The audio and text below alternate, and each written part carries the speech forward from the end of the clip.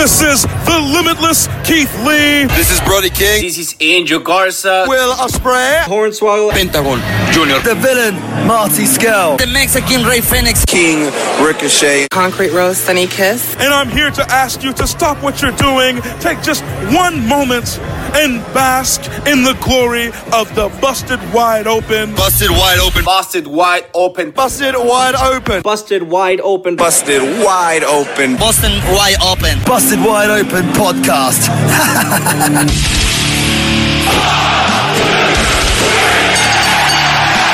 You're listening to the Busted Wide Open podcast, dropping the elbow on the hottest topics in sports entertainment and the world of professional wrestling. With your hosts, Nick Howell and Sir Ian Dangerous. Coming to you from the Orbital Jigsaw Network Arena in sunny Southern California.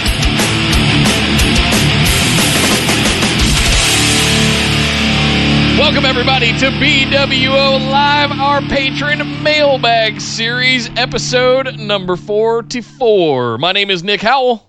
And I am Sir Ian Dangerous. And yes, we are here to answer the questions that you provide us with. The mailbag is what we call the show, and the mailbag is what we're here to talk about. Of course, that mailbag comes from our patrons, our lovely, wonderful patrons, and we thank each and every one of you for your contribution to the show. Thank you very much. If you'd like to become a patron, just head over to patreon.com/BWO. Sign up for one of our lovely tiers, and then you, too, can ask questions to be answered on this here very show. That's how it works, and it works very well, and we have a lot of fun doing it, Nick, and I'm looking forward to seeing what we have today, which thank you, everyone who got them in, because we know we put up the post late, and we apologize for that. No, don't say we. That's my fail. Awesome. That's my fail. I own that one. Just trying to take a little bit of heat off you on that one, Nick. I appreciate that, but yeah. Take the heat. It was one of those things where you type up the post and you get distracted and you don't actually hit publish or submit. It was one of those situations. So my apologies. Thank you, Kyle, for the gentle nudge. But suffice it to say, if you do want to ask questions, normally we get we get the post up earlier, and even if not, you can always, Nick will get it up at some point, and you can ask questions on this here show. Yes. And and it's a lot of fun for everyone involved. So thank you very much for everyone who's contributing today. Nick, what do we have for us today? Well, we have lots of questions, but first I want to make sure everybody gets into the Discord. Come over and join us for live chats all throughout the week. BWOpodcast.com has all of these links. You can find everything over there. Get into the Facebook group. Follow our social medias at BWO Podcast. And yes, thank you to all of our patrons. Also, make sure you subscribe to the YouTube channel. You can find links to all of these with some commands that are down in the title, down yonder ways. Just do !YouTube, !Discord. You can get direct links to them over there. For those of you listening on audio, you probably know where to find these at this point. Just look on our social medias or ask somebody in one of the groups, and they will get you a link. Let's kick things off with Will James starting us off today. Not a question, but just wanted to let you all know that in the latest New Day pod, they said they get their pancakes early in the day, frozen, and let them thaw until the show. I know we had speculated previously, so I guess Mr. Bootyworth has let us all down. Man, the magic is gone. Thank you both. The magic is gone. Keep up the great work on Twitch. Thank you, Will. Thank you. Thank you very much, Will. Appreciate that. That actually, it's interesting because that does actually explain a lot of things I had questions about. I didn't think they were making their pancakes fresh every time backstage. That wouldn't make sense, especially for the consistency of the shape of the pancakes. They're all the same exact size, nearly all the same consistency in terms of color. So there's no way they were making that many pancakes and doing it that well every single time. In addition to everything else that a wrestler has to do once they make a town, they're going to make pancakes as well. No, it makes much more sense for them to just buy it in bulk. Yeah. And then just, like you said, have them thaw out. And then they can frisbee them out to the audience as much as they want. Yeah. So that makes a ton of sense. But next time we finally all get back to WWE shows, if there's ever a chance that they're going to be throwing pancakes again, which who knows at this point if we'll ever get New Day pancake frisbees back again, just remember, that's where those pancakes came from. So, yeah, take that into We'll consideration. also follow up in chat by saying a bunch of marks in the crowd eating frozen pancakes. Yeah, but so isn't Big E. He's pulling them out of his pants and eating them. I was going to say, like, out of his singlet. That's That's how they thaw them. They just put them down Big E's crotch, and then next thing you know, you have warm pancakes. They don't wash those singlets every time either. That's there's gear. And you don't know where those pancakes have been. Like, you don't know where that singlet's been. If people didn't already know that those pancakes were questionable, like that to me, this seems like if I were to catch one of those pancakes, I would automatically assume that I did not know the journey of that pancake from wherever it began to my hand. Yeah. And then if I put it in my mouth, I was taking chances. Yes. Right? You just have to know. Right. You just have to know that. And then some people just don't care. Some people are like, you know what? I don't care where this pancake has been. I'm at a WWE show. I'm having a good time. I'm going to eat this damn pancake. I'm 3-4 beers in at this point. I'm not going to care. I'm hungry, Right. Somebody just threw pancakes at me. I'm going to eat 3 them. or 4 pitchers in if you're Nick. Yes. Right. But right. Yeah. Right. Nick will eat a pancake if he's at your show. At that point, I probably would have, yes. He would actually, you'd need the carbs just to stay alive. Right. And so there you go. Thank you very much, Will. He also says, thank you both and keep up the great work on Twitch. I really appreciate that. It's been a fun week. I only eat pancakes with bacon and syrup. Yes. I like fried eggs with mine, too. That might be heresy, but... That, too. No, fried eggs, absolutely. Dipping the pancake into fried egg yolk, that's next level right there. Syrup, with some syrup. Yeah. Mm-hmm. Now I'm hungry. Thank you very much, Will. Next up, Jess O'Connor asks, hey, guys, won't make the live stream this time, so I'll keep my question simple today. Who is your all-time favorite tag team to date? Stay awesome. Who you got, Sir Ian Dangerous? Ow. Jesus. That's really hard. I break this down into British Bulldogs were my favorites as a kid. Workers and in-ring talent versus who did I pop for the most? I'm going for pops. I'm going for who did I pop for. Same. I'm not. This is favorite. This isn't who's the best. This is my favorite. New Age Outlaws. I knew you were going to say that. I actually probably would say Edge and Christian, conversely, and which shows our age. Yeah, I'm also a big fan of Guerrillas of Destiny right now. I love them. Yeah, that's definitely really a good one. But I'm gonna say, overall, I've got to say Edge and Christian. But as a kid, all about the British Bulldogs. All about British Bulldogs. So, yeah. They weren't the best in the ring, but every single time we used to, and I think I've told Ian this, but I'll share it with you guys. We used to have parties for in our townhouse that we had. 3 of us were living there. This was late 90s, 98, 99. And we would have the entire, all the wrestling fans in the complex come over, and everybody in that town, there were 20 to 30 people in there every week, and would just sing and would just chant the entire DX entrance and Road Dogg's entire spiel, and we would all crotch chop and just do all that stuff. It used to be my answering machine message back when that was a thing. I actually had an answering machine. Ass better call somebody. Oh, wait, but you called me, so you should leave a message. Yeah, that was pretty much the answering machine message. Yeah. Mine was leave a message. Soul of brevity. Yes. Soul of brevity, soul of wit. That's Yes. you, Mr. Howell. Thank you very much, Jess. Would love to hear what yours is as well when you get a chance. Let us know. Next up, Edward asks, hey, guys. Nick, I hope all is well in the aftermath of the weather you guys had in North Carolina. And Ian, I hope that California quarantine life is treating you well. It's something. Yeah, it's something. I'm only going we basically a little bit had insane. a rainstorm. The coast took the worst of it. So nothing much inland really here other than a bunch of rain. So yeah. But thank you. My quarantine life's about to get a lot more interesting now that the $600 a week is gone. So we'll see. Yeah. This could you're all gonna watch me start losing weight little by little here on the show. Yep. As my diet goes from sandwiches to pizza to ramen. Yes. And ultimately peanuts.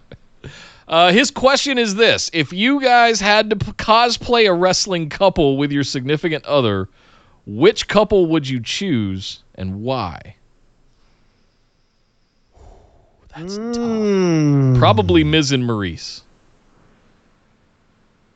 Yeah, because you have that Miz look going on there. Well, I'm thinking about her more than me, frankly. That'd be more like Ivar and Maurice. If I showed you a picture of me previously before I had the beard and the long hair, it would be more believable. Because I had the same kind of spiky gelled thing going on. I'm gonna have to say Macho Man and Miss Elizabeth. I see. I see that. Crazy wild man, no stopping, no way out, only one way. Oh yeah! And then a nice, classy dame at my side. Yeah. Classy, upstanding, Yes. sweetheart at my side. Yeah, that's you have to be mine. Also, just because Macho Man and Miss Elizabeth, that wedding. I mean, the wedding and then the breakup and then the getting back together as Macho retires. I mean, that's one of the greatest love stories in wrestling of all time. Yeah. So naturally, I'd want to be like the greatest love story of all time. It's the greatest love I've ever known. Wait, that's Mike Bennett. that's Kanellis. Mike Kanellis. Yeah, and Maria Kanellis. Yeah. Actually, you know what? This got off the rails. We might also do a pretty decent Braun Strowman and Alexa Bliss. Now that I'm thinking about it. You guys would do a pretty good Braun Strowman Alexa Bliss. Not gonna lie. Yeah. Not gonna lie. Yeah. I could also do a little bit of Edge and Lita, but there's a lot of implications with that I don't want to go for. No. So no. So just nah. Yeah, I'll stick with Macho and Elizabeth. I like that one. I'll stick with Macho and Elizabeth. Yeah. Thank you very much, Edward. Next up, Adon. I think it's Adon Ortega. I hope I'm pronouncing that correctly. They're saying in chat you should be Otis and Mandy, and I say to that. You know what? Nick does love a good honey baked ham. There is a Halloween coming up in a few months. Oh yeah. Just saying. Tucky. Yep. Not saying. Just saying. I'll be Tucky. I don't care. I'll put on a wig. My peach. What? Don't do that again. Thank you very much. Next up, Adon Ortega says, "Hey guys, I'm new here and I didn't really have a question or anything, but I wanted to say I love the podcast and I'm really enjoying the catalog of bonus content on the Patreon. Keep up the great work and I hope you guys are doing well. Welcome aboard, Adon. Thank you very much. Man. Is it Aiden or Adon? Yeah, let me know if is it Aiden or Adon. So that's one way. I'm not sure. So I'm going with Adon until I'm told differently. Further notice. Yep. Okay. Well, welcome to the show and thank you for the kind words. Thank you for being a patron as well. Looking forward to your picks for SummerSlam. Yes. Make sure you do your prep work there. Go back and check out. We've got some of the other ones in the Facebook group. You can find like the old threads and things like that. Do some research, look into that, and we'll be explaining all of it by the time we get there. If you haven't seen those before. But welcome aboard. Next up, usually last, I guess because I put it up so late, appearing in the middle here, Marshall. You screwed him up. Even says he says stealing my heat and being last minute. For that, you're going to go one-on-one with the Undertaker. Yep, that's what you get, Nick. Holla, holla, holla, holla. Listening to Arn and Tully on Jericho's podcast talking about the road life and the crazy stories that came with it. Through your ventures in life and your careers, what are some wild road stories you can share?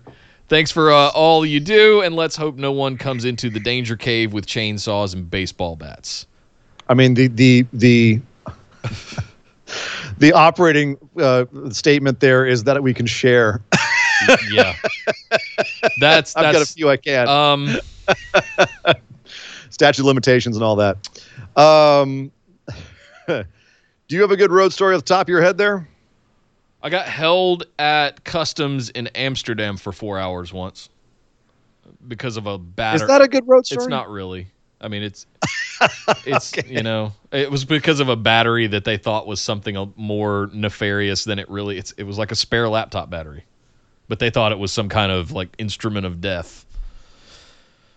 So they had to examine it, and they had to get it sent off and checked and all this kind of. Meanwhile, I'm sitting in a holding cell, basically, a glass room, just twiddling my thumbs, missing all my meetings, missing my flights.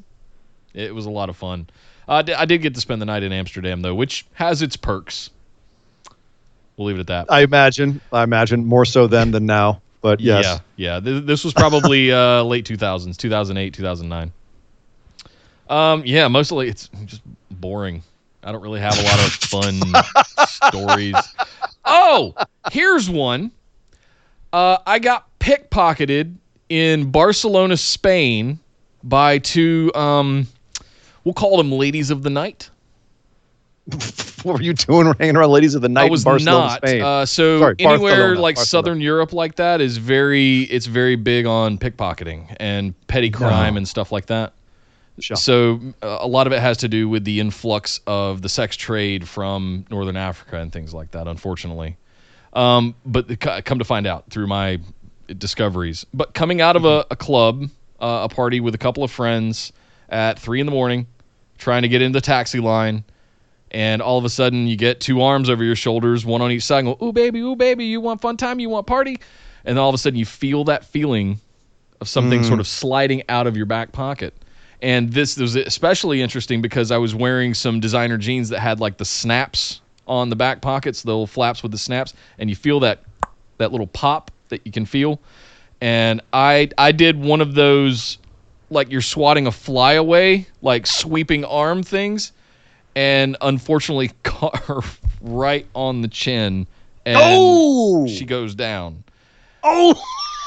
So cops, Wait, sorry. So the cops story come here- running over, thinking that Hold I've on. just assaulted someone.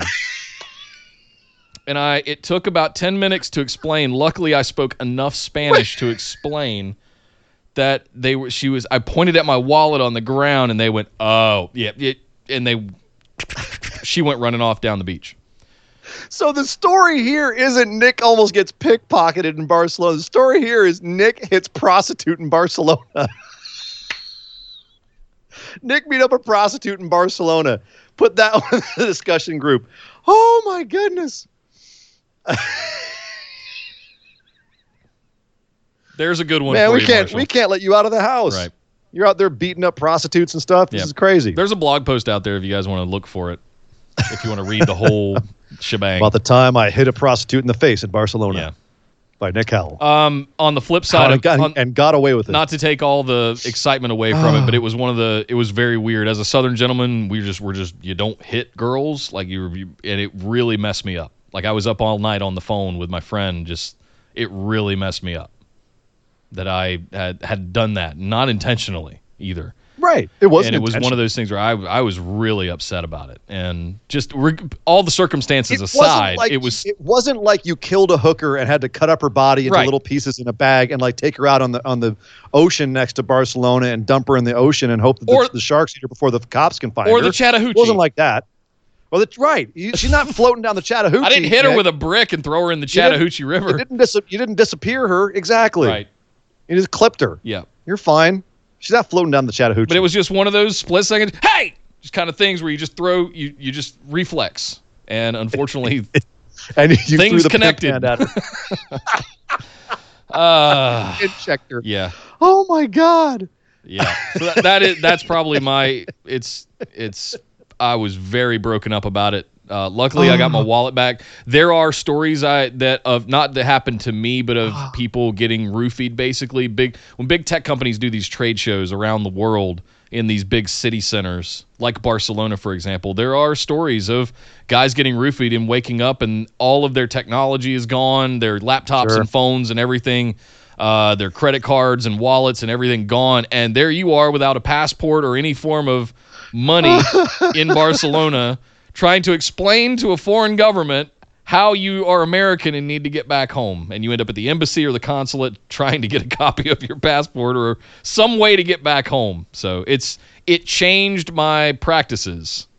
Right. When I'm traveling, you could say, to always keep my passport and at least a debit or credit card of some sort in the safe, so that if I would think that the criminal underground would have learned its lesson, and Nick will hit a bitch on this. Okay. You come okay. in. Come on. Nick does not. Is Nick Howell gonna have to kill a bitch? You go for my wallet. That's right. Yeah. God. I'm sorry. Oh. There you go, Marshall. There's a good story for you. That is a road story. My goodness. Nick hitting a prostitute in Barcelona, never living it down. I'm just going to pick a fairly innocuous one, just because I don't. there's some things I definitely can't tell as far as stories, but I'll tell one about the time I was on tour with the band and we all almost died. Oh boy! Because someone farted. Yeah. So if you've ever driven in California, you get to Northern California and there's an area called Shasta Lake. It's up near Redding.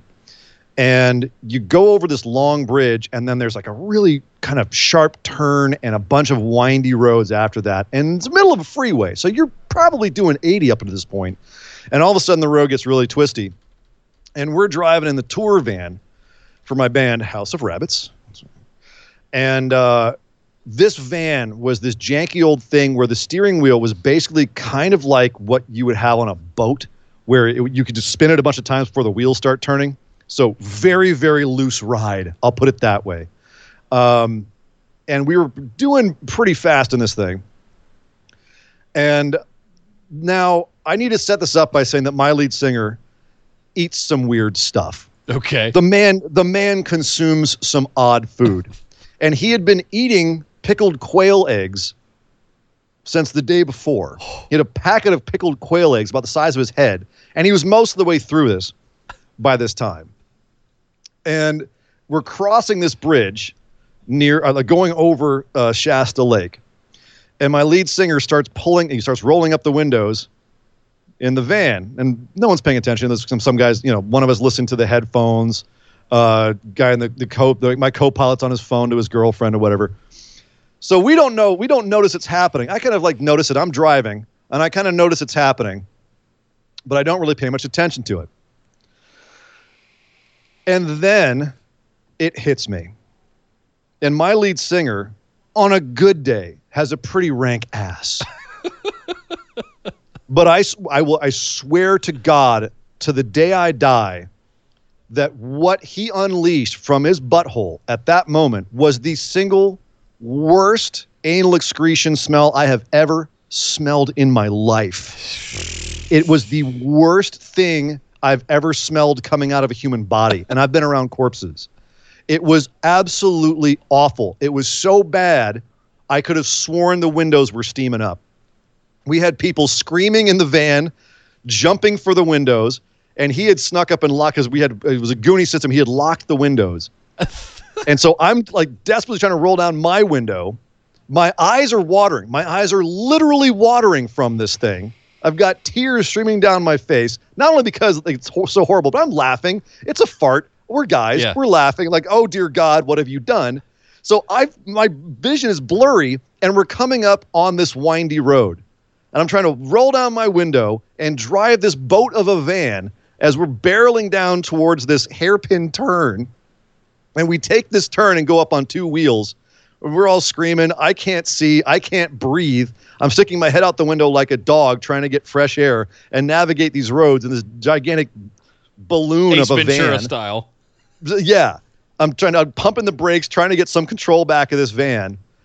We very nearly died. That van almost went off the road. And for the rest of the trip, we said if the lead singer farts, he gets punched. just bam. Just if you need to fart, go away from us, because if you do it near us, we're going to punch you. Because we almost died because you laid the single grossest butt egg we've ever smelled ever across all time. So that's my road story. That's a pretty damn good one. Speaking of vans, I'll throw one more quick one at you. I went to the Merchant Marine Academy, a military academy, up in 95, 96. One of the things that we did there was there were a certain group of us that would get to go to these events in Manhattan for certain dignitaries and things like that. And we would play the big fanfare trumpets just to announce that there was a 2-star general coming in the room or whatever it was. Fancy $5,000 a plate kind of things that you do in Manhattan from time to time.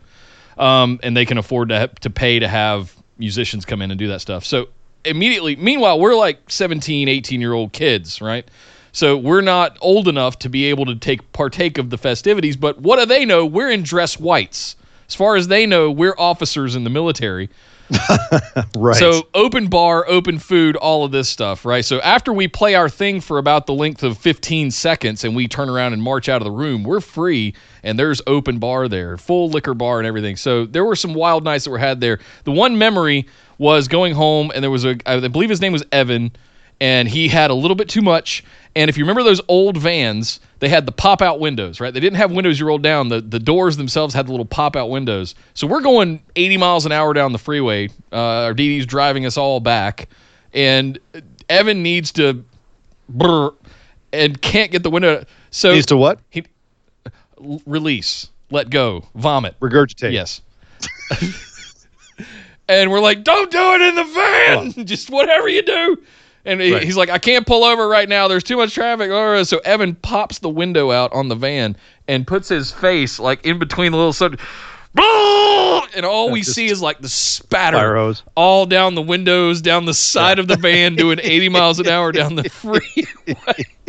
We had to clean the van and do a lot of other stuff for that. So thank you, Evan, if you ever happen to hear this for some reason. I've seen a 70-mile-per-hour side spew on a vehicle. It's not fun. It's not a pretty scene. You telling the van story made me think of that one. So you're picking like chunks of corn out of the sideline for a while. The sides of the body van. lines where they're in there, it gets stuck in there. Yeah. And Marshall, that was a fun one. All right, really good question. Thanks for joining the show, guys. I won't feel bad if you unsubscribe at this point. But if this is your first time listening to the Mailbag Show, good Lord. This is a wrestling podcast, I promise you. Right. Thank you very much, Marshall. And yes, I too hope that no one comes into the Danger Cave with chainsaws and baseball bats. We have enough problems with Skype as it is, as you guys wouldn't be the first time have witnessed. Next up, Martin. Martin is back. Martin, what's up, man? I won't disclose the details, but Martin got a very gracious gesture. If the individual wishes to disclose that, I will let them do that. Awesome. But Marshall was the recipient of a very cool, very generous gesture. I love our listeners. I love you guys. You guys are freaking amazing. You guys make this worth it. That one blew me away every day. Yeah. Thank you so much. He says, hey, all things are getting a little better. Still looking for a place for me and my family to be together, but I am in a better place mentally. I hope you and all the phenomenal ones are good, too. Thank you, Marshall. Thank you, Mark. Very, very good to hear that, man. Awesome. That's fantastic. He says, my question is, at this year's King of the Ring, there's going to be a king and queen crowned. They're going to form a heel faction. They're also going to have personal bodyguards each. Who makes up your royal family? Okay, so right off the bat, I'm going to have to say, crowned this year, the men's King of the Ring, now that he's having a singles career, will be Big E. And he will turn heel, and King E will have the bodyguard Dolph Ziggler, just to flip the script a little bit. Yeah. On the women's side of things, who will be his queen? Sonya doesn't necessarily. I guess royal family we're doing, right? Yeah. Traditional, I guess you could say. I was going to say Sonya Deville. That's interesting. Nikki Cross goes insane and goes back to crazy NXT Nikki and becomes her bodyguard. I'm going to stick with that. Yeah. Queen Sonya. And she's going to be like a Maleficent kind of queen, you know? Yeah. She's got the black outfits going on, and yeah. I'm going to go for that. I'm going to go with King Otis Dozovich. Of course you are. And his lovely queen, Mandy Rose. They're going to go evil? And his first Lieutenant Tucker. And Court Jester Fandango. What do you mean Court Jester? Breezango. I'm sorry, not Fonda. Breezango as their personal bodyguards. I guess they each get personal bodyguards. So, are they going to have like the goofy jester hat with like the bell on the end? Yes. Oh my absolutely. God, you're evil. That's worse than what they were going to make the Revival wear. You're worse than Vince. It makes more sense with Breezango. It doesn't. It makes them look just as foolish as it would anybody else who wears it. You mean as foolish as they look now, coming out in their costumes? Which they then take off and go wrestle normally. Right. Like they're moving away from it. It's my world. They're trying to get. It's your world. This is my world. I'm making it. It is what it is. I'm also going to hire an equivalent to the Mountain, which would be Braun Strowman. I'm going to have. Oh, you're making this like a Game of Thrones, Cersei Lannister kind of thing. I see. Oh yeah. Okay. Yeah.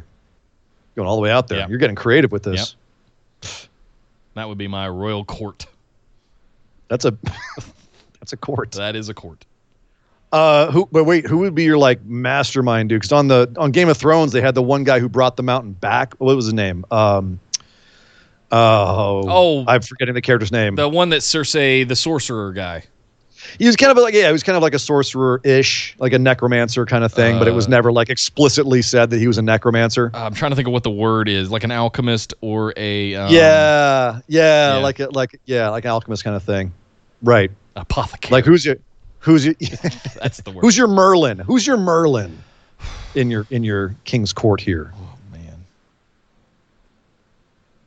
And why is your answer Road Dogg? What? Oh, you didn't know? Yes, Will. Master Pycelle. Thank you. No, was it Pycelle? It was Pycelle. Okay. Yeah. I think. I thought Pycelle was one of the... Oh, but no, Pycelle was the old guy. Anyway, it doesn't matter. Yeah. It was the guy who ended up... he was by the end of the show. I think Pycelle was the beginning of the show, the old guy with the long beard. Yeah, I did too. Who ended up... Yeah, I'm talking about at the end of the show. Cersei's guy that made the... Yeah. Cersei's guy that made the green... Yeah, Pycelle was the first stuff, guy. The green explodey stuff. Andy says it's got to be Gato. Gato's your Merlin. Oh! That's quality. That's really good. That's really good. That's really good. Gato is Merlin. Oh, my God. That's good. Darkness Club #1. The Darkness Club. Yes. I love that. Thank you very much, Martin. Glad to hear you doing better, man. Seriously, dude. So happy to hear that, man. And I hope things continue to get better. Yeah. Next up, Kyle asks, with everything that has come out from talent regarding details how hamstrung the WWE main roster creative process is, and seemingly Vince even realizing this and having his frustrations with it, such as this week in his attempt to shake things up to, let's be nice and say, mixed results, as he attempted to turn the Titanic away from one iceberg. Why do you think it is that Vince, unwilling to commit to anyone, even people that years ago he would make them go all in to make them a star? It's as if the past decade with Daniel Bryan, Punk, Roman have him questioning himself to the point where we get constant DQ finishes where even something simple, they refuse to let anyone win a match to get over. Even with Retribution, he couldn't get the courtesy of beating people down to get over like the Nexus template before it. We can be cynical and say Vince doesn't want any stars bigger than the brand, but I can't help but feel the issues are deeper than that, and I want to hear your thoughts. Do you think Vince has a bit of an identity crisis going on right now, Ian? It's what's funny is I feel that Vince is one of those guys, and again, pure speculation on my part, but he's one of those guys who very rarely will look at something, take the blame, and work to fix himself. It's something that's going to be external, right? So if something's not working, all it's going to take is one of Vince's ideas to fix it. Right. And I from what I understand from people who have come out of WWE, you very rarely, if ever, you never hear Vince say, well, I screwed that up. Yeah. You know, it's always someone else. That being said, obviously, you know, I think that with, you know, Kyle is talking here about the way that they had the DQ finishes and they're not building stars right now. That is actually something they've done for years and years and years and decades, where there seems to be this stop-start booking for most of the roster and only like a handful of the big stars get to have meaningful wins and are booked super strong. Yeah. Right now, the only guy being booked like an absolute unstoppable machine is Drew McIntyre, now that Brock is gone. Like, Drew is basically a face Brock, but he just has way more matches. And longer matches because he can actually, you know, he wants to go out there and actually wrestle, not just be a suplex machine. Because Brock is now, he can wrestle, he can go out there and wrestle, he just doesn't want to. Sure. But if you look at Vince's history, he tends to only book for a very small handful of people, the ones he's invested in. The word right now is that he's invested in Bayley. He's a big fan of Bayley's right now. He wants to start pushing Bianca Belair and possibly Peyton Royce. He's obviously a fan of Drew because we're put in this spot. But it's really hard to get a read on where the rest of his mind is with the rest of his roster because he won't let them rise to a level of a Drew McIntyre because there can kind of be only one in his mindset.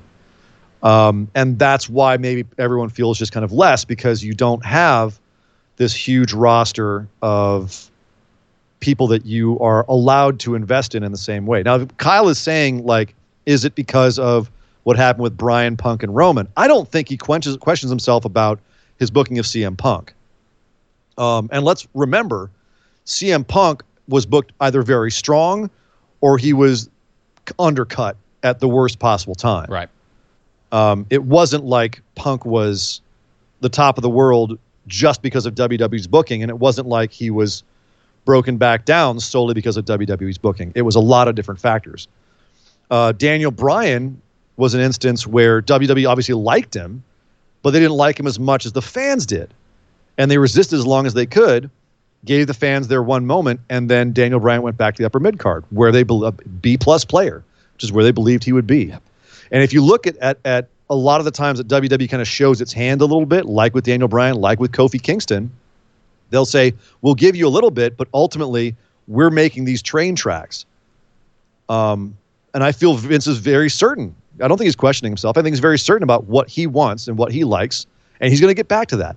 Think about the XFL. This man was determined to make that damn thing work. Anytime that he's screwed something up, he's determined to get back and fix it, make it work, right? Roman Reigns, I think, is an instance where he was gonna goddamn make us like Roman Reigns, whether we like to or not. So I don't think that it's Vince being inconsistent. I don't think that he's being wishy-washy or not certain of himself. I think he's very certain of himself. Just sometimes he kind of bows to pressure from the fans. Yeah. Yeah. And I would say pressure from a corporate level as well. When you have things like ratings and investors and boards, and there's certainly pressures that are going to come in from there, but they have to know, being a part of that you're dealing with Vince McMahon, one of the all-time tycoons of any industry. And the problem with the creative process he's frustrated with is he doesn't have time to do the kind of micromanaging on every single character that he does with his favorite characters. Right. So when that system falls apart, when the writers are coming in and saying, we've got this, this, and this, he's not looking at what he did with Jon Moxley with the needle in the ass, and it's such good shit, pal. He's not looking at that and saying, well, that was my screw up and that was creative, that was not good, that we had to fix. When he's looking at creative, he's looking at other things that he didn't have anything to do with. When those things fall apart, he blames the writers. And, I don't think he's looking at himself and saying, man, I really screwed up that Moxley stuff. Yeah.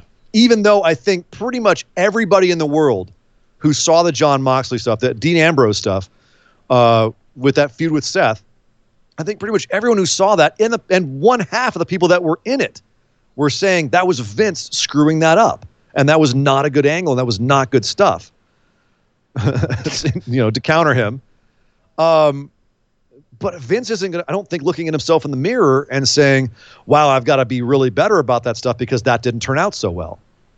No, he's very much a do something and move on to the next thing kind of guy. I don't see him as questioning himself. He doesn't look back at stuff. That's one thing that's been said. JR actually said that over and over. Vince does not look back and question stuff. He's only concerned with moving forward. He doesn't ever like stopping and thinking, like in the Undertaker documentary where they make him say, what did Undertaker do for your company? He goes, nope, nope. Starts welling up.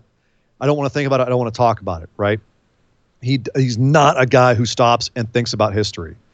And that can be a big problem because you don't learn from mistakes.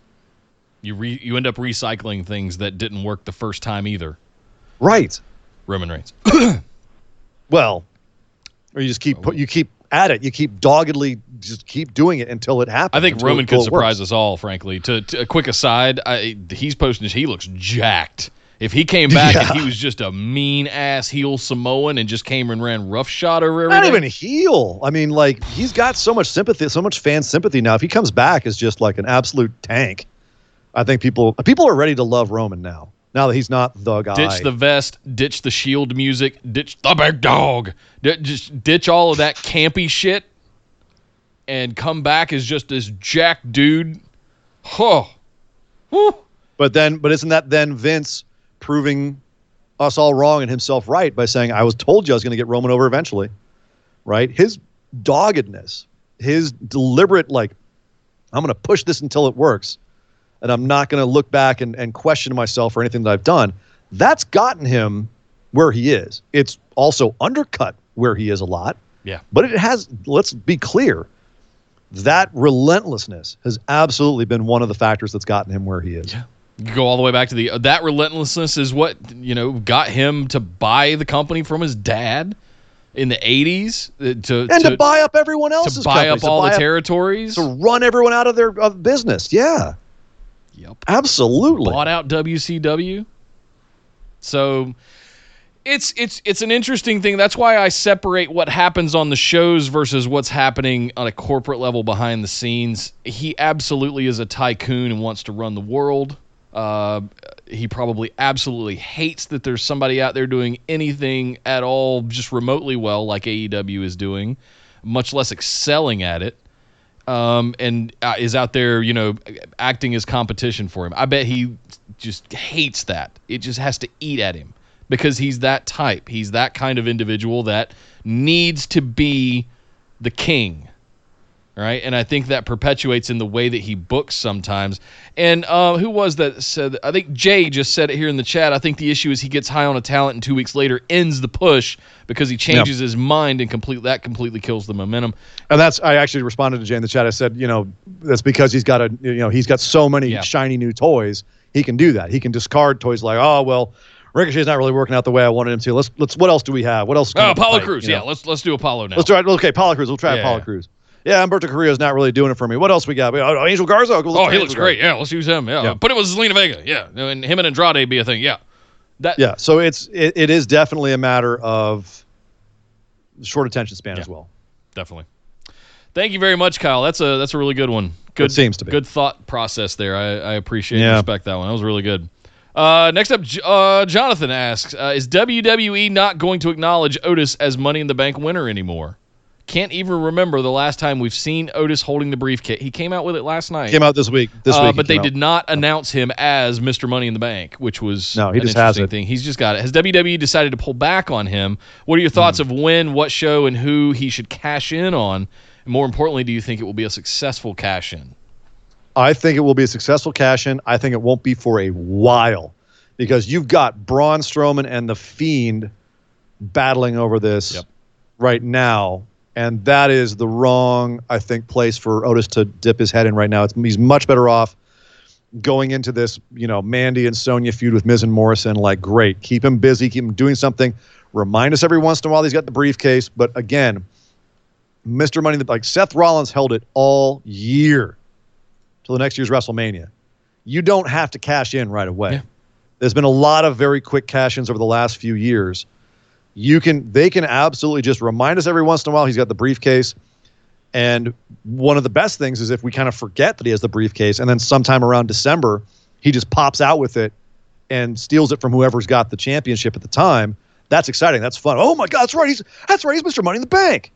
So the where I sit with it is whether or not the only way it would be a bad thing is if they just, dropped it and just forgot, like they forgot. Yeah. Right. That'd be the worst thing. It'd be worse than him going in and cashing in and losing it. So apparently they did announce it last night. Thank you, chat, for correcting me on that. My bad.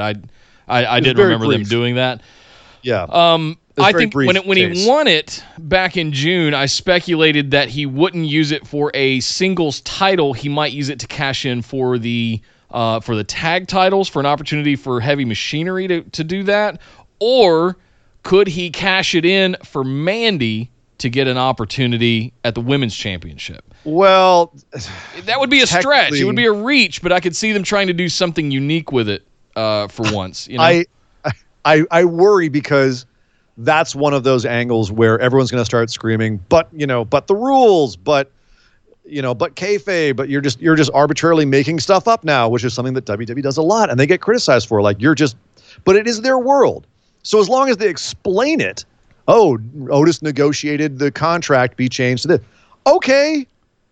That's literally all you have, like one sentence. But the language is be able to cash it in for a championship opportunity. It does not specify. I don't believe. You've read the contract, Nick? Well, yeah. You've actually read yeah, okay. Exactly. No one's actually read this contract. They can arbitrarily say what it is as long as they say what they're doing, as long as they make it clear. And it literally takes one sentence to do that. And we come down on WWE all the time for this. Is literally you could have explained XYZ with one sentence, and then no one would have said a damn thing. Yep. Why did the match get called when Asuka attacked Bayley, even though Bayley wasn't involved in the match? One sentence about why that was. Like, you could have just said, Bayley, because she's a champion, if champions are ringside, they had to stop the match to attend her. Whatever Sure. Stupid reason they wanted to make up with, right? It's their world. Make up a line. Don't just arbitrarily have it happen and expect this to be like, oh, well, that's just how things are. We're buying into your world of laws and rules, and you can make up those rules and laws as long as they have some sort of logical follow-through. We're going to go with it, right? It's the same thing as any movie or any TV show. Have a you can do whatever you backstage want. segment where Otis and Mandy are seen going into Vince's office with the briefcase, and then it's, oh, mystery, what's going on here? And then all of a sudden at the end of the show, runs out and cashes it in. Like, you can explain your way around anything. Just explain it, please. Yeah. Don't just let it happen. They made Sense and Sensibility and vampires. Yes. That's literally a book. They put vampires in Sense and Sensibility. You could put aliens in Wuthering Heights. Yeah. And if you explained it well, people would go along with you. You just have to explain it. You can do whatever outlandish crap you want as long as you explain it. Yeah. And that's the thing with the WWE TV here is like they could do whatever they want with Otis's briefcase as long as they explain it. Yep. I have a hunch Fiend is taking the belt back off of Braun at SummerSlam. I think there's a possibility we might be seeing a Big E opportunity after that. And then who knows? I think there's a lot of opportunities here, but between now and the end of the year for Otis to cash in. But I agree, now's not the time. Conversely, just to counter Nick booking, I think that Braun is retaining against The Fiend. He's the first guy who's going to be able to stand up against The Fiend. And I think Big E's going for the Intercontinental title. Just to be clear about where our booking ideas are, Mr. Howell, so that you don't come along later and go, that was my idea all along. Nick booking strikes again. It was right one more time. Yeah. Just saying, don't give me I that think look. Braun's retaining against The Fiend. I do. The way that they built him up this week, I do. That's the story they're telling. All right. I can't wait to see Mark the it. points on that one. Mm-hmm. That's going to be good. If you haven't yet, sign up for Patreon because the patron pick'ems are going to be fire. Because we have no idea what the show's going to be at this point. We're 2 weeks out. I like Kyle's booking over in the chat. Otis cashes in on Evie. Yeah, that'd be great. That would be good. He just comes running down. You just hear weights clanging over the PA. Just and here comes big old Otis running down. Can you imagine Otis trying to survive on a Japanese diet? Oh God. He'd turn into Drake Maverick in 2 weeks. Just look deflated. Yeah. Thank you, Jonathan. Next up, Billy says, good afternoon, guys and gals. Last week we had a question about reuses. Reuses, yeah. So for this week, reuse the NWO. Pick a tag team that makes sense to invade another company as the outsiders. And a big company guy to be the Hogan of the group. Easy answer is Tama Tonga and Tonga Loa invade week with Roman Reigns joining. Obviously, these will never happen, but I'm curious who you choose. Stay phenomenal, my people. Ooh, that's really good. Yeah. Man, you can't, Billy, you can't ask us what a really good booking decision is and then make the best one. Yeah, I don't know about Gorillas of Destiny coming over to WWE. Oh, come on. This is outside of that kind of reality. Yeah. I'm saying, like, if they were, I love that idea. I love that idea. Tama Tonga, Tonga Loa invading WWE. Roman turns heel and joins them like the Hogan, and they just come in and start wrecking the place. I love that idea. I really do. The only other one I would maybe like that's how better you is reintroduce jacked Roman Reigns without his vest. Yeah. His tactical vest. I'm so sold on that. I also like, if you're going to do New Japan invades WWE, I like, obviously that's not going to work with storyline right now, but Evil and Sonata coming over and joining Nakamura and forming a really awesome heel stable and taking over. Oh, yeah. Just to build the Samoan faction. Oh, man. Oh, that would be good. Oh, man. I'm trying to think who else would be, because you're never going to have something with the impact of a Hall and Nash. I don't know. I would love to see Undisputed Era go over to AEW. Well, you'd have to look at something like, to get it apples for apples. It would be like if, like, you've already got Moxley, so this wouldn't entirely work in terms of the timing of it. Actually, no, it would. If Moxley was the Hogan, yeah, and Seth and Roman came over to AEW, and that would be the equivalent of an NWO, because both Hall and Nash were enormous figures in WWE at the time. Yeah, like Nash was a champion.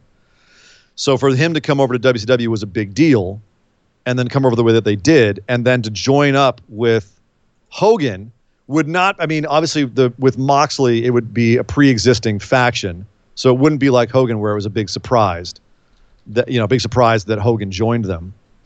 But I'm just thinking about someone who's like one of the biggest deals in AEW right now. A Cody would join them. Something like that's someone what I was thinking was yeah. So think of like an Undisputed Era or something goes over. Would Adam Cole be big enough? Era they would be too small fries in WWE. Like if you want to pick the equivalents of like a Hall and Nash, you've got to look at people up high on the card. Sure. Yeah, that's a good point.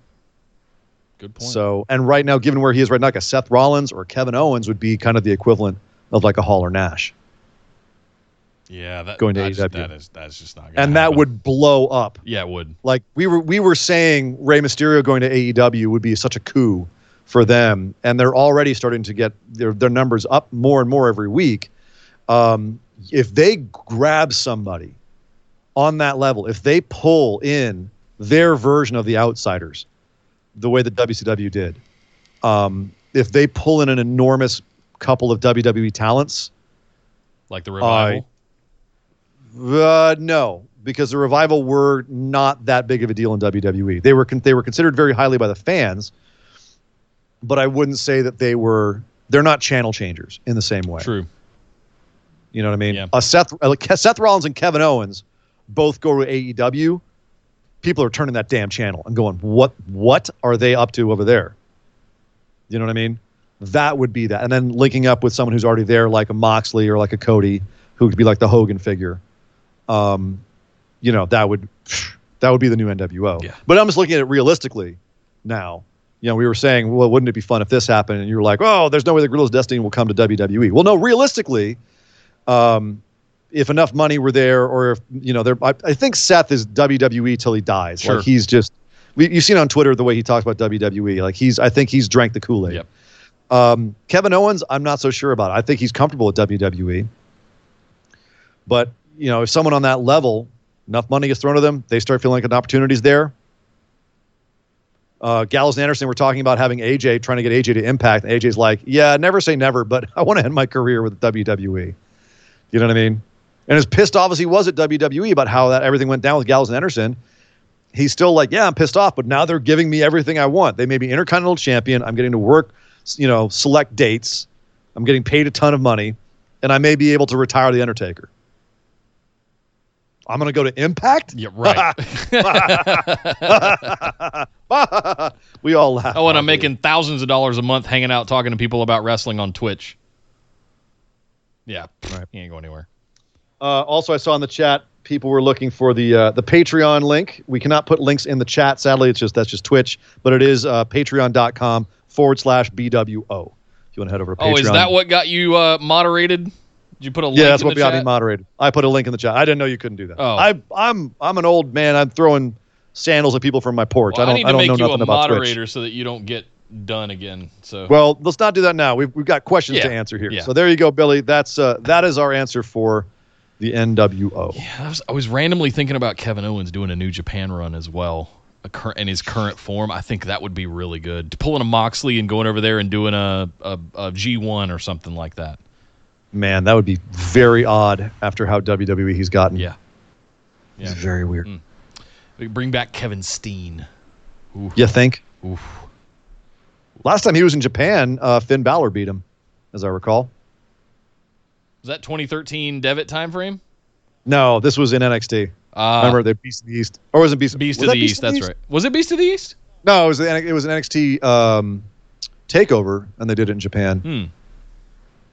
Was it Beast Thieves? I don't know. I'll have to go back and look. Yeah. But yes, it was Kevin Owens and Finn Balor going back to Japan, and Finn Balor just got everyone was loving it. Nice. So kind of a cool moment. Nice. Thank you, Billy. Good question. Next up, Xander asks, hey, fellas, if you were a wrestler and had the chance to debut in a singles match, losing but with a credible match that still gets you over, think Cena debuts against Kurt, who would it be? Has to be a current... Who would you want your singles debut? Yep. Who would you want to debut against? Has to be a current wrestler. Mm-hmm. And he says, P.S. Sorry if my Twitter tagging got you a negative reception. That was not my intent. Are you talking about the one, like the one where you tagged Ziggy? There was no response to that. I didn't. I don't. Think there's any negative response. I haven't seen any. You're good, Xander. You're good. Do your thing, man. Thank you very much for shouting out the show. That's seriously. There's awesome. no negative reception as far as I'm concerned. There's no such thing. It's all. I love positive. when you guys shepherd people over to the show. It's fantastic. Please do that. Bring them to us. So who do you want to debut against if you're a singles up and comer? You're a creator wrestler, and you're doing your debut. Who do you want that to be, but you still end up being booked strong at the end of the match? I mean, my logic would be the best thing you can do is debut against a champion and lose. Yeah. Is a champion. They're a champion for a reason. You know, the Cody Open Challenge is a great, that's why those open challenges are always great for champions and for the people that are coming in, because the champion gets to retain and look like a champion, and the new person gets to show off what they can do, and it doesn't look that bad when they lose because they're losing to a champion. So you come in and have a legit, if you come in and have a legit match and look good, look like you can handle yourself against a Drew McIntyre, a Cody, a John Moxley, an Evil, and anybody who's holding a belt right now, right? A significant belt.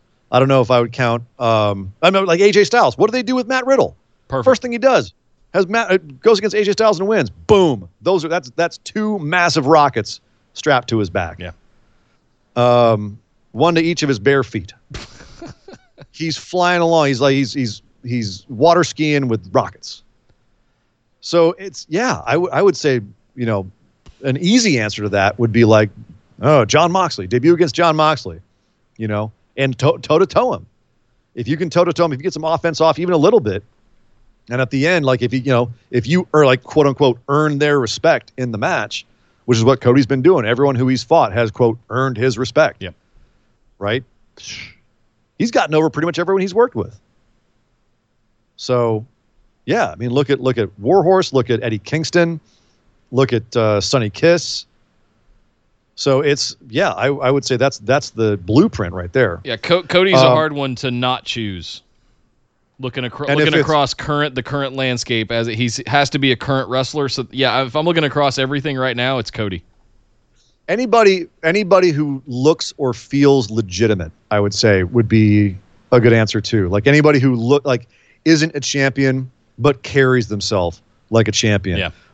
A Bobby Lashley, you know, or a Cage, or someone who you could see being a champion tomorrow.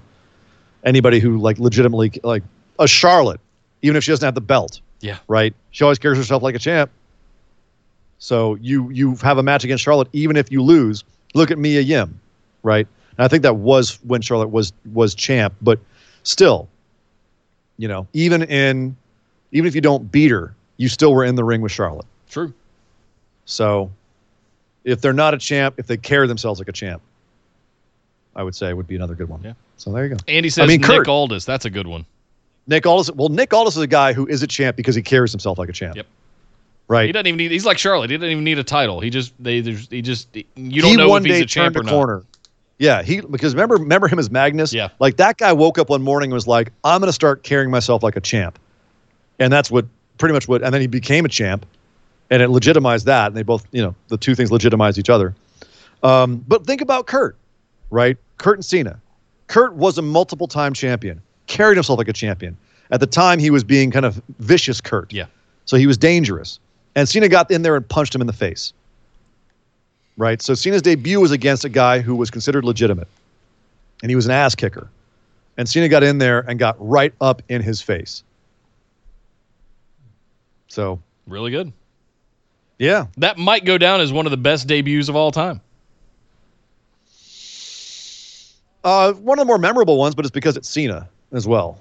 You know. True. because it was Cena. We think back on his debut. And now that we know, the debut itself was memorable. now that we know the story and the history behind it, it was kind of a failure. His Right. debut, That's right? the irony, Until right. the whole rapping thing and thugonomics and all that stuff started a year or so later. Yeah. Well, it's certainly a lot of a cleaner debut than, like, say, a Daniel Bryan. They don't like to go back and talk about the Daniel Bryan debut. Not so much. Kevin Owens coming out as NXT champion, challenging John Cena in the Open Challenge. I thought that was one of my more memorable debuts.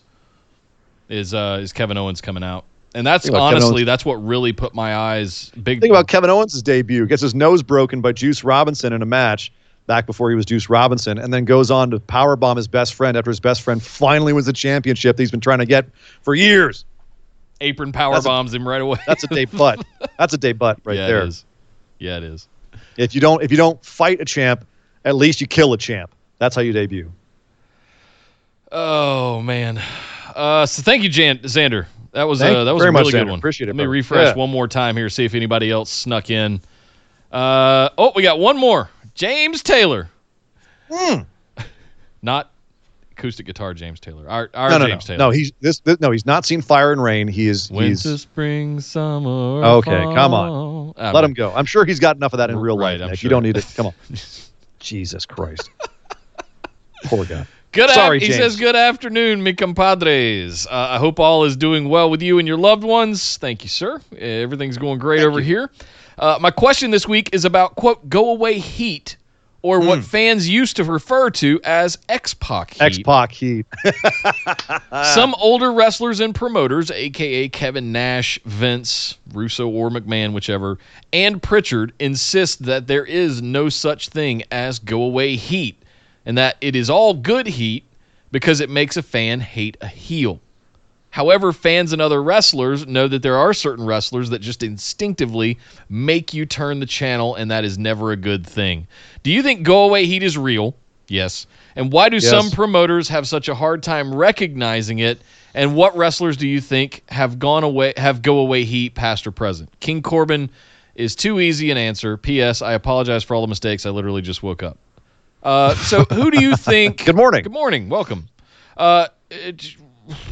What wrestlers do you think... Obviously, I believe that there is such a thing as go-away heat. 100% there's go-away heat. 100% there's go-away heat. So with that said, what wrestlers do you think have go-away heat or have had go-away heat, past or present? Well, let's put it this way. I think that one of the reasons why a lot of the old school guys don't believe in go-away heat is because as long as you're able to sell a ticket to the event, no one's giving you enough go-away heat for you to actually go away. Right. The problem is that go-away heat actually refers to the wrestler. We want the wrestler to go away. We don't want to go away. We want the wrestler to go away. And if they're not going to leave, we're going to leave. And the problem is as wrestling TV shows and as wrestling matches become more bite-sized, you can watch one match on YouTube. You can watch a piece of a match. You can watch the match get broken down. And people don't have to go to your events. You can look at the house show numbers for WWE over the last few years to see how those have cratered. You can look at their ratings and how those have been on a steady decline for the last 20 years, partially because of that's just TV in general. Everyone's moving to streaming and so forth, but it's also across the board. They have never had as few eyes on them and have never made as much money for WWE. So at some point, that is an unsustainable thing. Yeah, those scales are tipping too far and over. Like the ship's going to list over and capsize at some point. Yeah. There is a tension between how much money you're making and how little people are watching. At some point, a rubber band's going to snap and it's going to sting. Yeah. But that being said, now people have more of an ability to pick and choose what they want to watch. And Corbin's brought up because a lot of people just don't want to watch Corbin. He rubs people the wrong way, which classically speaking would have been what you want a heel to do. You want a heel to piss people off enough that you want to see them get their ass kicked. But a combination of the schedule and how often we see these heels on TV, and the overexposure of them, and the fact that we have other options now than to watch this guy over and over and over again, that's something that they have to be really careful about, because if they don't believe that that's happening, this trend is going to continue. It's going to continue to happen. They're going to continue to hemorrhage viewers and fans because their whole company is getting go away heat. And that's something that we've talked about before, Nick. Yeah. Is there's a big difference between a wrestler who has X-Pac heat, like we don't want to watch you heat, right? Go away. We don't even care if you wrestle or not. We don't care if you get your ass beat. We just don't want to see you. There's a difference between that and heat on the company for booking that person. Yeah. People don't hate Roman Reigns. They hate the way the company booked him. And that heat goes on to the company. And when the company gets go away heat, then you really see those numbers come down. And it's not like, again, I mentioned having the heel on TV all the time.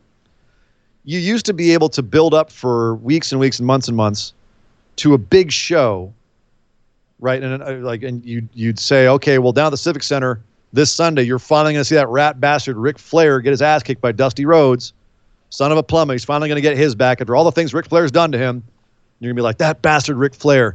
I can't stand him, but I can't wait to see him get his ass beat finally. Haven't seen it. No. Every week. We don't see Ric Flair 3 times a week or 2 times a week, right? We see him maybe once a week, maybe less. Maybe you saw him once a month to build up for this. You just hear about right? It's not as in your face, as ubiquitous as it is now. Yeah.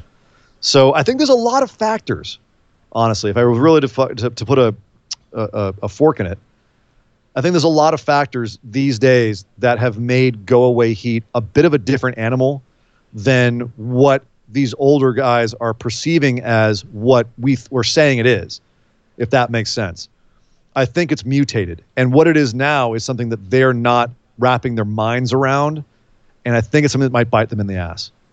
It's that, and the thing that I want to call back to is what you mentioned with we've got social media now. And that has pulled the curtain back, and we get to see how the sausage is made more than ever.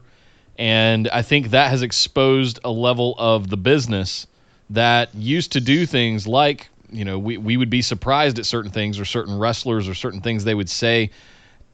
We just were overexposed at this point, and it has muddied the waters in between what is go away heat with a particular individual, like you said, or with the company. And the way that they're handling booking or just decisions in general with how they're handling people. Most of my disdain is for the latter, not the former. I don't know of a particular wrestler right now or superstar in general that has go away heat. I can remember there were times when both Stephanie and Shane McMahon have had go away heat. Sure. Early Roman Reigns post Shield. He was getting that crazy push, and there was a lot of, but he worked that, and I'm okay with that. You know what it's like? It's like chicken nuggets. When you're young and like your mom gives you chicken nuggets like 2 or 3 times a week, yeah, and like just it's a certain point you're like, man, I'm sick of chicken nuggets. I wish I could have something else. And your mom goes, no, you're having chicken nuggets. That's what you're having. Tough. And you go, I really don't feel like chicken nuggets. I'm sorry. I've had so many chicken nuggets. I'm done with chicken nuggets. Yeah. And she goes, tough. That's what you're having. You want the chicken nuggets to go away, but you're not really mad at chicken nuggets. Yeah. You like chicken nuggets. You just had maybe a little bit too much chicken nuggets, or it's just not what you want right now. But your mom is saying, no, you're having chicken nuggets. And at a certain point, you're not going to be mad at the chicken nuggets. You're going to be mad at mom. Yeah. And that's what ultimately I think is going to happen with WWE. It's what has been happening with WWE. For the last 5 years, frankly. They've been giving us chicken nuggets a few too many times. And we're sick of okay, Shane's back on TV again. I don't want Shane again. I've had Shane. I like Shane. I'm done with Shane. You're one of the few.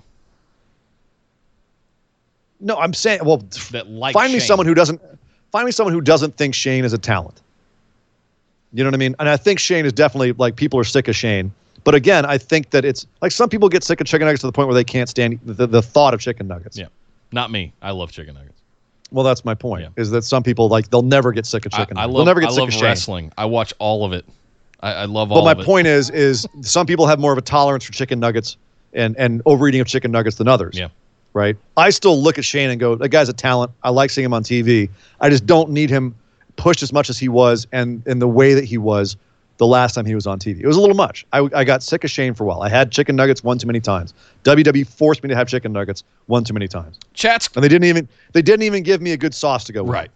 Chat's talking a lot about King Corbin, or Baron Corbin in general, and his run over the last few years. He's evolved. So weigh in. What's your take on King Corbin, past, present, future, as far as, because there was a time where you could argue that he had some go-away heat, but he's evolved. He has. But I think that same heat has kind of trailed around him and followed him. I know people that he gets on TV and they turn the whole show off. Like they can't. Oh God, it's a Corbin match. I'm done. I'm out. Wow. And I don't blame him. Like I can see why he would create that response in people. Yeah. And part of that is WWE's booking, and part of that is just his demeanor and his character. I think King Corbin I think he's a really good heel. I do. I think he's a very viable heel, and you can put any babyface against him, and automatically you're going to want to root for the babyface more.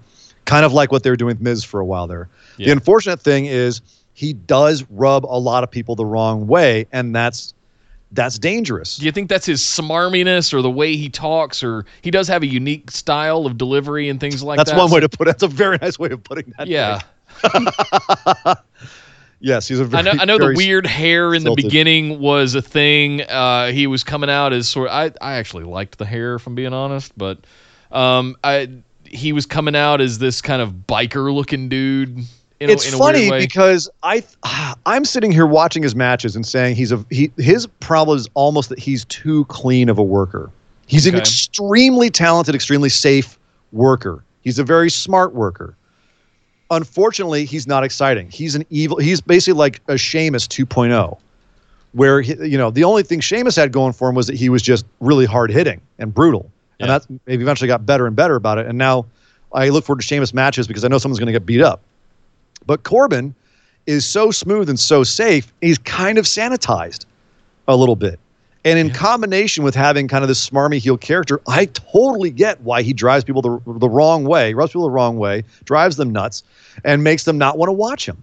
I do kind of get that. But I don't think it's from lack of talent, and I don't think it's from lack of ability. And I do think that in a lot of ways, he's a classic heel. And it's funny because the similar thing with X-Pac, where he's really talented. He was really talented. It's just something about him just rub people the wrong way. And it's that ineffable thing, that inescapable thing that you don't know if someone has it or not. It's like star power, right? It's when that person gets in the ring and you go, ooh, who's that? It's just one of those intangibles that sometimes you just don't have a control over. And the audience just turns on you. And it's really, that's the thing I got to tell to everybody is, like, if you've got that go away heat for someone like Corbin, like what I have with Taichi, right? I can't stand Taichi. I've got go away heat with Taichi. I can't stand watching him. I want to turn off Taichi matches. The problem is there's the other half of me that looks at him and goes, God damn it, the guy's really good. He's actually really good. Yep. And it makes me nuts because I want to have go away heat for him, but it's easier to have go away heat for somebody who doesn't have appreciable talents, and you have go away heat for them because they're just not good, even at their job, when their job is to piss you off. You have to respect that he knocked out Tanahashi out of the cup. I don't have to respect a goddamn thing. but he did. Okay. My point being is that I think Corbin is extremely talented and a very good worker. I get why people hate him, but it might not be his fault, and it might not be something that he can change. And he's like, I'm just going to push through. I'm just going to keep doing what I do. I don't care. I have to just be who I am, be what I am. But I like how he's continued to evolve. That's the point I was trying to drive home. Like I think a lot of people still don't like the original Baron Corbin. And I'm looking at the evolution into Constable Corbin and becoming a little like corporate Corbin, right? Acting general manager Constable Corbin. Waiter at Applebee's Corbin, yeah. Sure. And then now King of the Ring Corbin.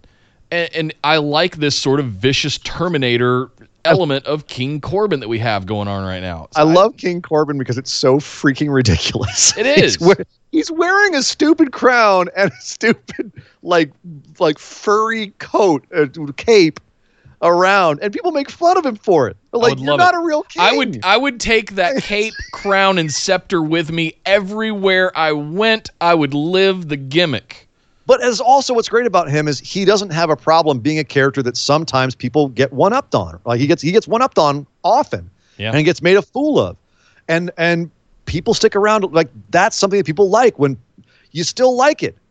right? Like that's the point of his character is when he gets his comeuppance, you go, yeah, you got made a fool of. Yep. You know, like I get it. It's just, Corbin's a tough one. Corbin's a really tough one because I don't think he should be legit hated as much as he is. But at the same time, like that is his purpose, is to be hated. Yeah. And it's just the fact that it slipped into to actual go away heat straight for him. And they're not mad at WWE for how they book Corbin. People are mad at Corbin. And while I understand it, I think it's a bit of a shame too. Yeah, I agree. Kyle says he's like O'Doyle from Billy Madison. O'Doyle rules! If Corbin showed up in a station wagon with, and slipping on banana peels and stuff like that, just... Marshall, you think he'd be a perfect champion right now?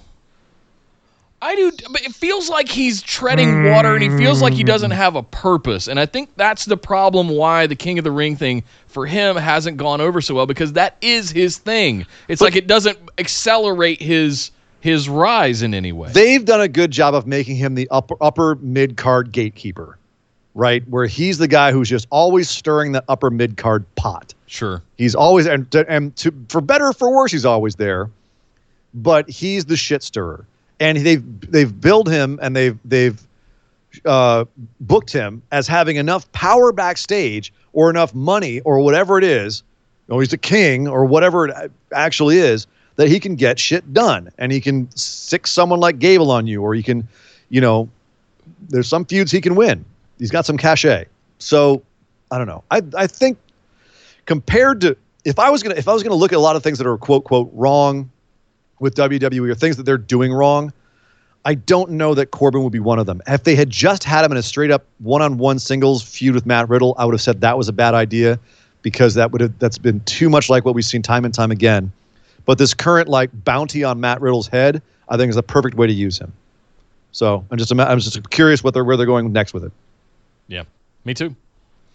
That's it. That's all our questions for today, guys. Apologies should have for had Corbin beat Goldberg at Mania. You know what? That's hilarious. I'm not mad at that though. I'm not really upset about that. I think that might have been better. Not mad at that. Yeah. Well, thank you very much, guys, for tuning in today. Sorry for the technical glitches. With condolences to Retribution, they're apparently pulling strings on us. So they knew we were going live. They got their notifications as well, and I didn't see them come in because they were so short. Nice. Hey! I'm just saying, WWE loves short jokes. They're all over the place. Why not?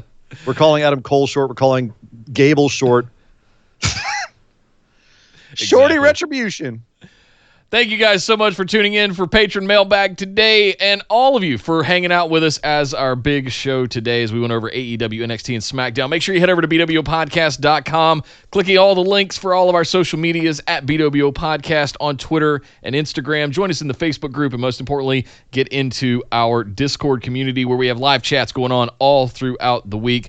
All kinds of good stuff. We're going to have live chat, dedicated channel for SummerSlam, plus our Patrons Pick'em Challenge. So if you'd like to get in on that, head over to patreon.com/BWO. Sign up for just that $5 tier to get into the Patron Pick'ems and ask your questions every single week, or we got a whole back catalog of bonus episodes to get into if you want to go up to the $10 tier, Skype calls, all kinds of good stuff over at patreon.com/BWO. Also, make sure you're subscribed over on the YouTube channel.